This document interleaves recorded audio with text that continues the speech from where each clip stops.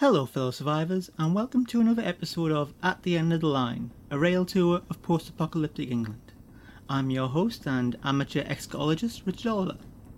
For those listening for the first time, perhaps you've managed to cobble together a working radio out of assorted electrical junk or something like that. This is essentially a travelogue of my train journey around post-apocalyptic England, and also bringing you news, updates, and whatever else might be useful. In the last episode, after encountering a number of quicksand traps which ensnare the mind of any who come across them, we found the source of them, and after a quick exploration, the entire train, with a few exceptions, was under their power. For days, me, Zofia, and a handful of the other people on board who had managed not to be affected discussed possible plans, but all came to naught. After a week, I had all but given up and had begun to plan more long-term survival strategies. The captain and her forces, around 85% of those on board, had decided to leave the train and set up in the town. This was a decision that made virtually no sense, but clearly none of them were thinking clearly. It did, however, leave the unaffected in sole control of the train. The captain seemed only concerned with the box, and while they took all the weapons, they left all manner of useful equipment behind.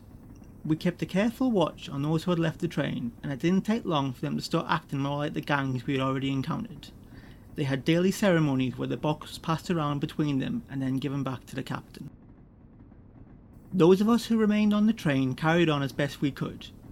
We had ample supplies and enough trained crew members to keep the train systems running. Zofia and I spent a lot of time keeping the young girl we had rescued safe. The girl had been a member of one of the various gangs that fought for control of the box, but had abandoned the gang when she thought she could have sole control of the box. We had managed to convince her to wear other things aside from the overalls her gang wore, but insisted on continuing to wear her gas mask. This was nothing to do with protection such an item might offer, as it didn't work, and was worn for purely symbolic purposes. When we had asked the girl her name, she had given us lots of different answers. When I had said she could pick her own name, this had led to similar confusion, with Zofia finally telling the girl her new name was Julia. Since she answered to this name, it seemed like she consented. We had to keep a constant eye on Julia, as she would try and steal the box whenever an opportunity came along, and considering there are heavily armed soldiers guarding it, we thought it best to stop this. I had tried convincing the captain that she had been trapped by quicksand, that the desire for the box was a mental infection. Not only did she not believe me, she had grown worryingly aggressive when I persisted. I came to the conclusion it was probably best to stay out of the captain's way. Zofia had concocted a plan to destroy the billboards that were the quicksand, but there was no guarantee that people would return to normal if that happened, and the billboards seemed to be revered by everyone in the town, and I was worried what the consequences would be. Once she had even suggested destroying the box itself, and I spent a long time explaining to her that that would probably be the worst thing we could do, and made her promise not to try it. Aside from all these rather major problems, I had been suffering from near constant headaches caused by wearing the quicksand resistant goggles all the time. They allowed me not to be overwhelmed by the quicksand, but I am not good at dealing with constant pain, or pain of any length really.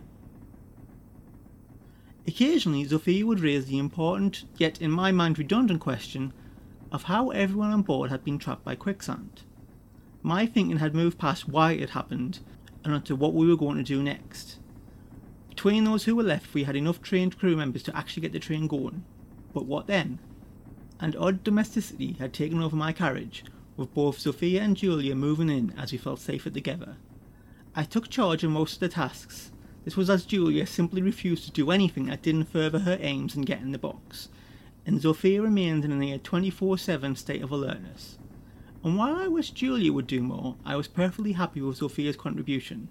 I didn't want to die because Zofia was preoccupied with household chores. There had already been a few incidents which had required her more martial skills. Really, the only thing that kept me from suggesting that we take the train to get out of the town was Julia. She would not leave the box. It was that simple, and we weren't just going to abandon her. It had taken some time, but Julia seemed to have finally accepted that we weren't interested in the box, and just genuinely wanted to help her.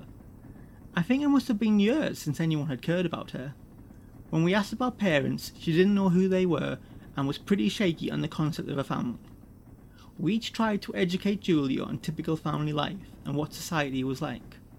Although given that Zofia and I each had radically different ideas of these concepts, as we were separated by 1,000 miles and 2 centuries.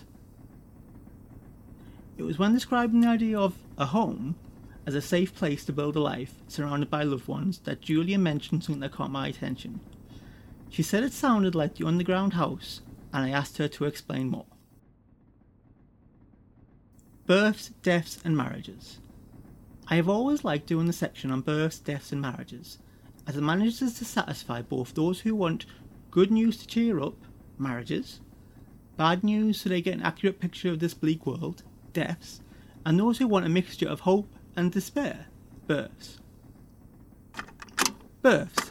Celebrated genetic engineer Dr. Misam Turan announced the successful birth of 3 clones of himself. Each clone will age at different rates until reaching a specified age and stop aging, the ages being 20, 40 and 60, and they will assist Dr. Turan in his research. Dr. Turan chose these ages to bring the best of himself, the energy and creativity of youth, the level-headedness of middle age, and the practiced experience of someone on the verge of retirement. Deaths.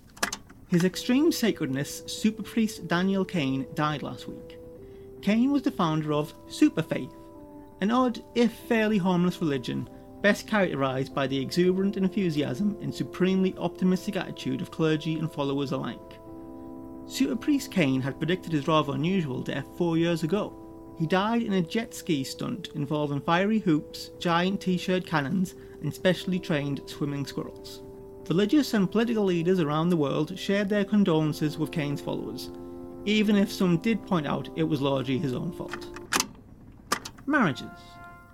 Listeners will of course remember Arabella Turner, the sometime warlord and current prisoner on board this very train. Well, Arabella has been conducting a long-distance relationship with the, for lack of a better word, supervillain Nemesis, who is a prisoner in a maximum security facility in Argentina. Nemesis is best known for her daring attack on the CGA train that contained the first batch of paper money, which made her briefed not only the richest person on the planet, but the only person with any money whatsoever. The pair had been exchanging letters for 7 months, with Arabella proposing to Nemesis several weeks ago, and of course she had to wait for an answer. Neither are allowed telephones or an internet connection, and so the wedding was conducted via cumbersome 3-way letter exchange between Arabella, Nemesis and a CGA official. While I wish the happy couple all the best, I feel I should point out that Arabella was the prime suspect in the murder of her former spouse, but I am quite sure Nemesis can look after herself.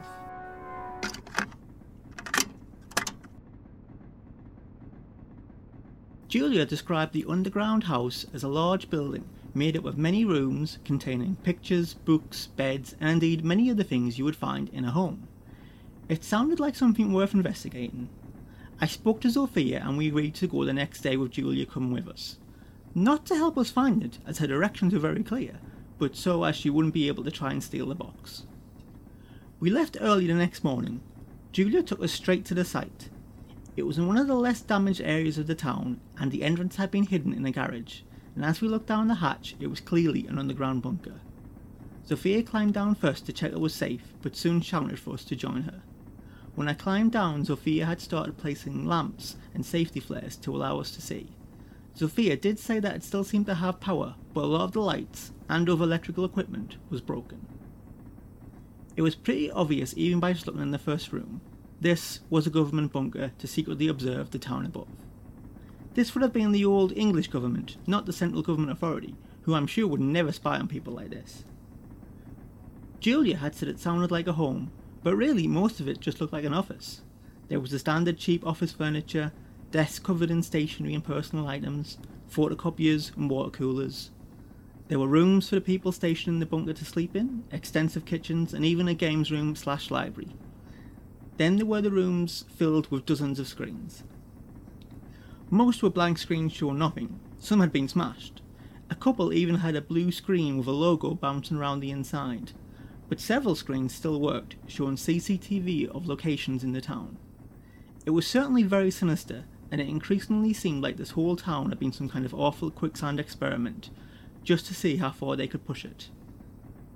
People were killing each other over an empty box that had no special properties, so they would probably have been pleased with the results. Finally, I came to a set of rooms that seemed to be small offices for the most important staff, each still retaining the nameplate: Dr. Ethan Mendez, Dr. Parisa Kula, Xavier Langton, and Rachel Eldon. Presumably, if they were the people important enough to have officers, they were in charge. Doctors Mendez and Kula were scientists of some description. Their offices were full of journals and books with difficult-to-read titles, and I gave up trying to make sense of the notes they had left. With Langton and Eldon I had more luck, once I worked out the field they worked in: advertising. It shouldn't have been that surprising. All the quicksand had taken the form of billboards, and however the science of it worked, having people who actually worked in advertising would have made sense. Advertising in the post-apocalypse has lost a lot of subtlety. It's a lot of blunt, hard selling, and really, a lot of it is rather academic, as often people don't have a lot of choice in what they buy. My understanding is that before the apocalypse, it was an industry worth billions, maybe even trillions, and it was a very big deal. I learned a lot from their offices. Advertising jargon is difficult to follow, but considerably easier than neuroscience. The town was a large-scale attempt at manipulating the population, but for understandable reasons. Corcaster was safe, relatively safe anyway. The government wanted people to head there, a brand new town they had built in a hurry to house refugees. It had been the first of what the government had hoped would be many such towns, and the start of an organised pushback against the apocalypse. Obviously, it had gone a bit wrong, and it seems that they had gotten a bit too ambitious with the box.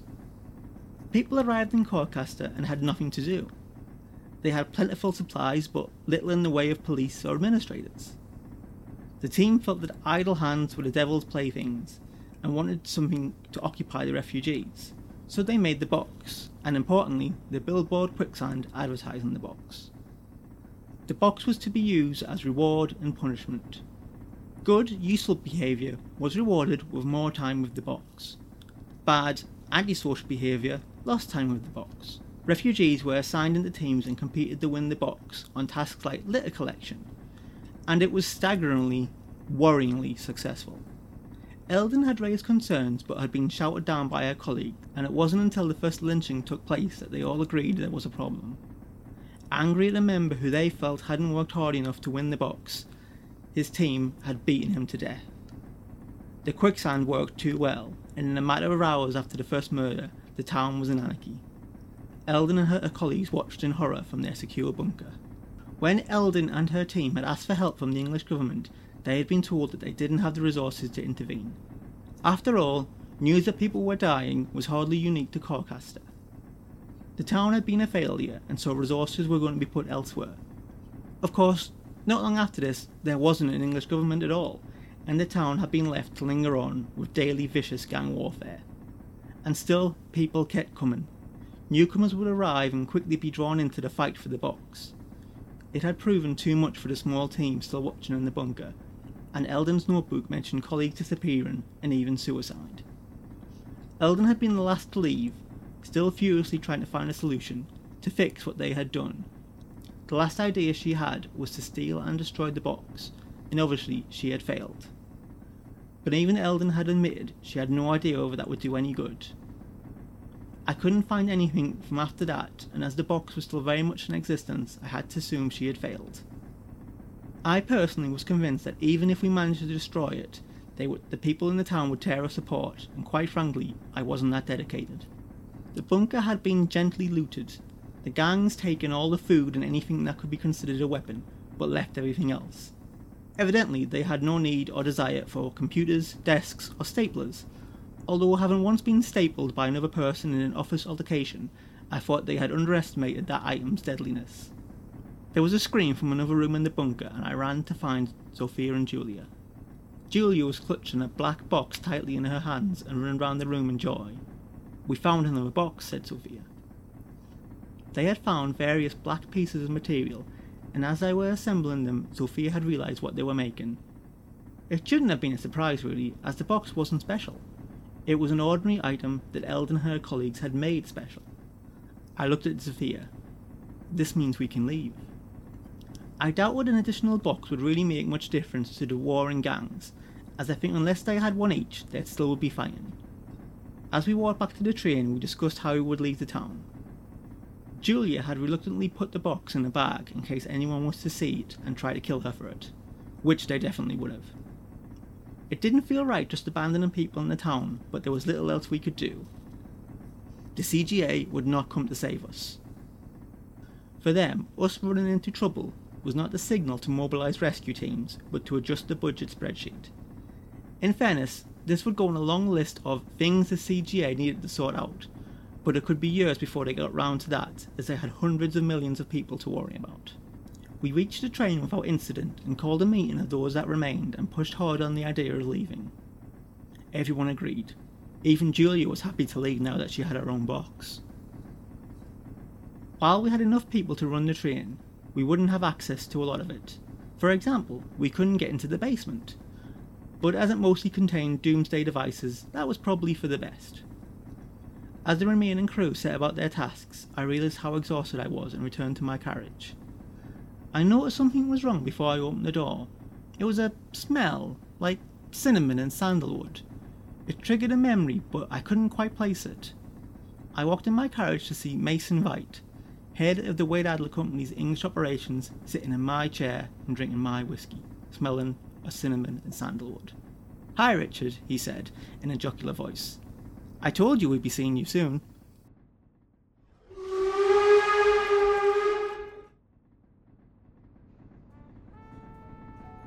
For this episode's edition of Who's on Board, I am joined by a brilliant and inventive engineer, Dr. Grace Young. Dr. Young was part of the Scottish team that built the Stephenson system, the complex network of defences that separates England from Scotland, and I will be talking to her about the system and how Scotland fared during the apocalypse in general. Before I start the interview, I thought a little history of Anglo-Scottish relations would be useful for our listeners. Before the apocalypse, historically the two countries had had a difficult relationship. In medieval times, they were as often at war as at peace, and even when not officially at war, each country raided the other constantly. There were several attempts to peacefully unite the two kingdoms through carefully planned marriages, which fate just seemed to be against. The last real opportunity was after the death of Queen Elizabeth I, when James VI pressed his claim to the English crown, and well, we all know how that ended. In modern times, a far more amicable relationship existed, and the countries were friends and allies. Thank you for joining me, Dr. Young. Please, Grace is fine. Well, Grace, could you describe the Stephenson system for our listeners? It would be my pleasure. Many people think it is simply a wall, but it is far more. The system runs just north of the border and consists of walls, fortifications, bunkers, minefields, force fields, and just about every type of surveillance equipment going. On an average day, 3,000 soldiers guard the system, as well as 5,000 civilian technicians. It runs 99 miles from coast to coast, the tallest tower standing at 94 metres, and it is considered one of the most ambitious engineering projects in the history of the world. Now, as a child, I lived in the northeast of England, and when we were forced to flee, we headed south, not north. So I never got to see the system being built. Sorry for interrupting, Richard, but there's something I want to point out. The Stephenson system was not used to stop people crossing the border. The system was built to accommodate handling refugees from England, and we took in over 1 million people. Yes, that is right and worth pointing out. My family headed south because at the time, directly north, were swarms of vicious and mutated wasps. Yes, I remember those swarms well. And of course, the Stephenson system did not prevent the wasps from making it into Scotland. That's right, and they were a serious problem for several years. The system was far from foolproof, but did stop hordes of zombies, rampaging kaiju, and any number of gangs of cannibals, and the things it couldn't stop, it would alert us to so we could take action. Scotland is often seen as one of the countries that best handled the apocalypse. Would you say this is accurate? More or less. Compared to the outright devastation visited on some countries, Scotland fared well. We had problems. A lot of people died. A lot of people had to abandon their homes, but we were the third country to be officially classified as post-apocalyptic by the CGA rather than apocalyptic. Perhaps the most famous incident involving the Stephenson system was the so-called Night of the 10,000 Infected, and I understand you were part of the team who dealt with this. Could you tell me about this in your own words? Certainly, it wasn't long after the system was made operational, a mass of people, probably not 10,000, but certainly thousands, were fleeing towards Scotland. We knew that within that group were several hundred people who were infected by a parasite that created a hive mind. It was a very intelligent parasite that wanted to lose itself in the crowd. Fortunately, there was a simple blood test that would reveal their infection. The problem was that we had thousands of people desperate to get through the border. Some other governments around the world, when faced with similar situations, have simply refused to admit refugees, even using their armed forces to stop people. Yes, and we were determined to avoid that at all costs. At the time, I assumed the government had a more drastic backup should we fail, but I had no knowledge of it. I have heard rumours that the Stevenson system does have several extremely devastating contingency measures in place, should it be breached. Is that right? Stories of huge stockpiles of napalm and that sort of thing. Well, the system has any number of countermeasures, and I can't confirm or deny any specifics. But it was a mammoth task screening people and separating the infected. People panicked, tried to rush through. People accused anyone they didn't know as being infected, and, of course, the infected tried to sow panic as well. How long did it take to get everyone through? 4 days of non-stop work, and of course, once they were through, they had to spend time in our quarantine facility. What were you looking for? Just about everything. From something familiar like tuberculosis to any number of new and terrifying apocalyptic problems. Really, we didn't know everything that we should be looking for, and just wanted to see if anything happened after a few days. And even then, some things slipped past us. Somehow, a handful of the infected hive mind did get through, and they tried to start a community in Selkirk. The army was called in, and a lot of people died. I can't help but feel responsible for that. And what's happening with the Stevenson system now? Obviously it's very expensive to maintain. Are there any plans to shut it down? Dear God, no. Of course, Scotland now falls under the central government authority, and they have classified England as post-apocalyptic, but we still see a lot of activity on the border, so for the short term, nothing will change. Final question. While you were still assigned to the system, you were travelling on the train. What work are you doing now? I joined the train when it was still in France, as the CGA wanted me to study the feasibility of similar projects to the Stevenson system on the continent, and they asked me to stay on to help assess the level of destruction in England. Well, Grace, thank you for your time.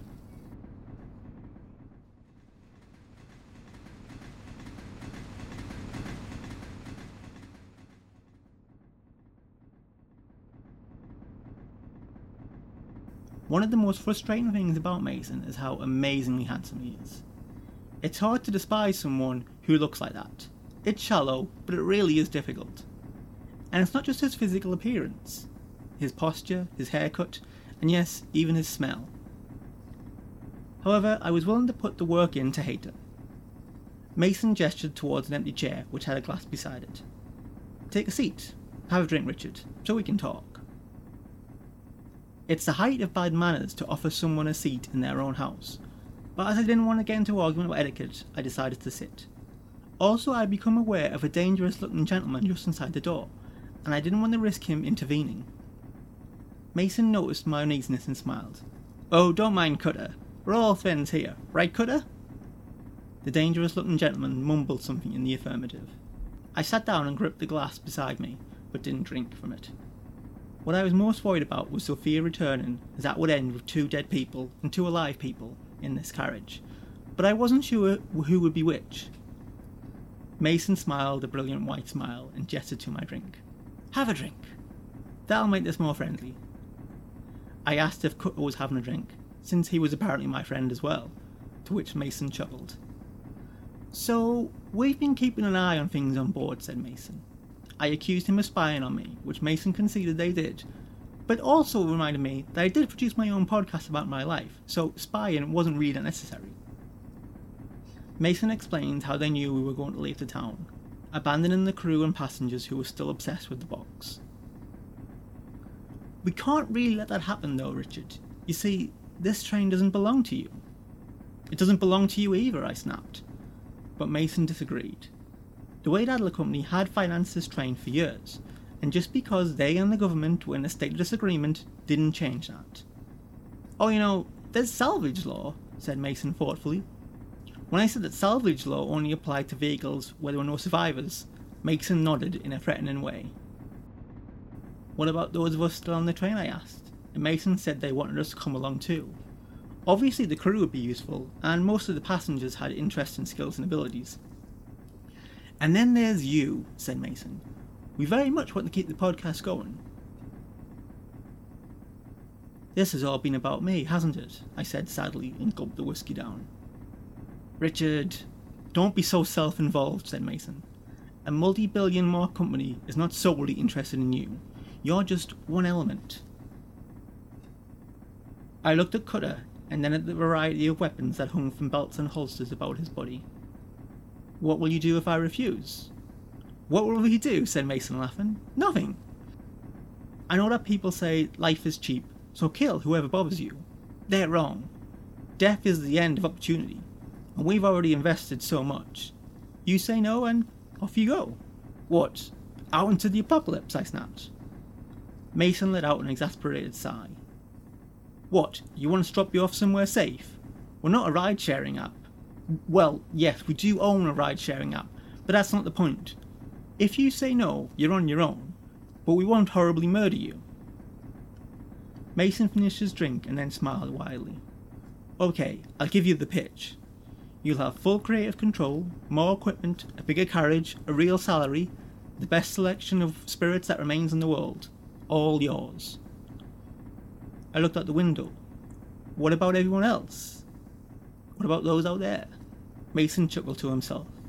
You drive a hard bargain, Richard, but you got it. We'll fix them. Hell, we'll fix the town people as well, just a little extra. It's good PR for us. I didn't know what to do. This was the only way to save the people in the town. Otherwise they'd just keep killing each other. Think about it this way, Richard, said Mason. Where's the government? He threw me a quizzical look. Are they helping you? No. Governments can't get things done. Yeah, you'll put up on some agenda item in 5 years' time, and they'll send out a fact-finding team who decides it's not cost-effective to rescue you. I hated to admit it, but Mason was right. I nodded quickly. It looked like for a second Mason was going to ask for more confirmation, but he shrugged. Well, that'll do for now, Richard. I don't know how you'll deal with the rest of the train, though, I said, knowing the anti-Wade Adler Company feeling ran high. Oh, we've already got all of them, said Mason, standing up. He took a mobile phone from his pocket and glanced at the screen. Yep, everyone, even Sophia. Mason gave Cutter some orders and he nodded. I glanced back at Cutter and it was just something as simple as his body language, but he had changed from an exceedingly dangerous looking man who was a nod away from crushing my skull into a gentle but diligent protector. Mason had called someone on his phone before he had even left the carriage, speaking in rapid Portuguese, and I could hear his voice carrying through the open door. I sank back into my chair and glanced at the bottle of whiskey. So that was it. I worked for the Wade Adler Company. It didn't feel good, and I didn't like what they were doing to England, but I didn't feel I'd last very long out there in the post-apocalyptic world. I walked over to the window and could already see helicopters with the Wade Adler Company logo on their side landing in the town, and uniformed men and women rushing out taking charge. I could hear a lot of movement on the train itself, and knew that their employees would be going through every inch of it. The communication system crackled to life, and a man with a velvetly smooth voice announced that we would be leaving shortly.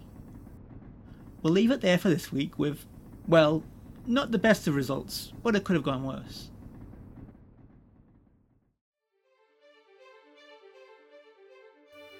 At the End of the Line was written and performed by Richard Oliver. Holly Richer is our producer and editor. Find her on Twitter at RIBawback, ALRIGHTBAWBAGG. In this episode, Dr. Grace Young was played by Kat Moy. Find Kat on Twitter at CatOnPodcasts. Our theme music is by Chip Michael. Find more of his music at soundcloud.com/ChipMichael. Chip is also part of the Tales of Sage and Savant podcast, which I highly recommend. If you like the show, please subscribe and rate on iTunes. Follow the show on Twitter at PostAPOCPodcast. Anyone wanting to submit questions, ask for advice, or make urgent pleas for help should tweet us or send an email to attheendofthelinepodcast@gmail.com. For more information on the show, please go to our website. @theendofthelinepodcast.squarespace.com.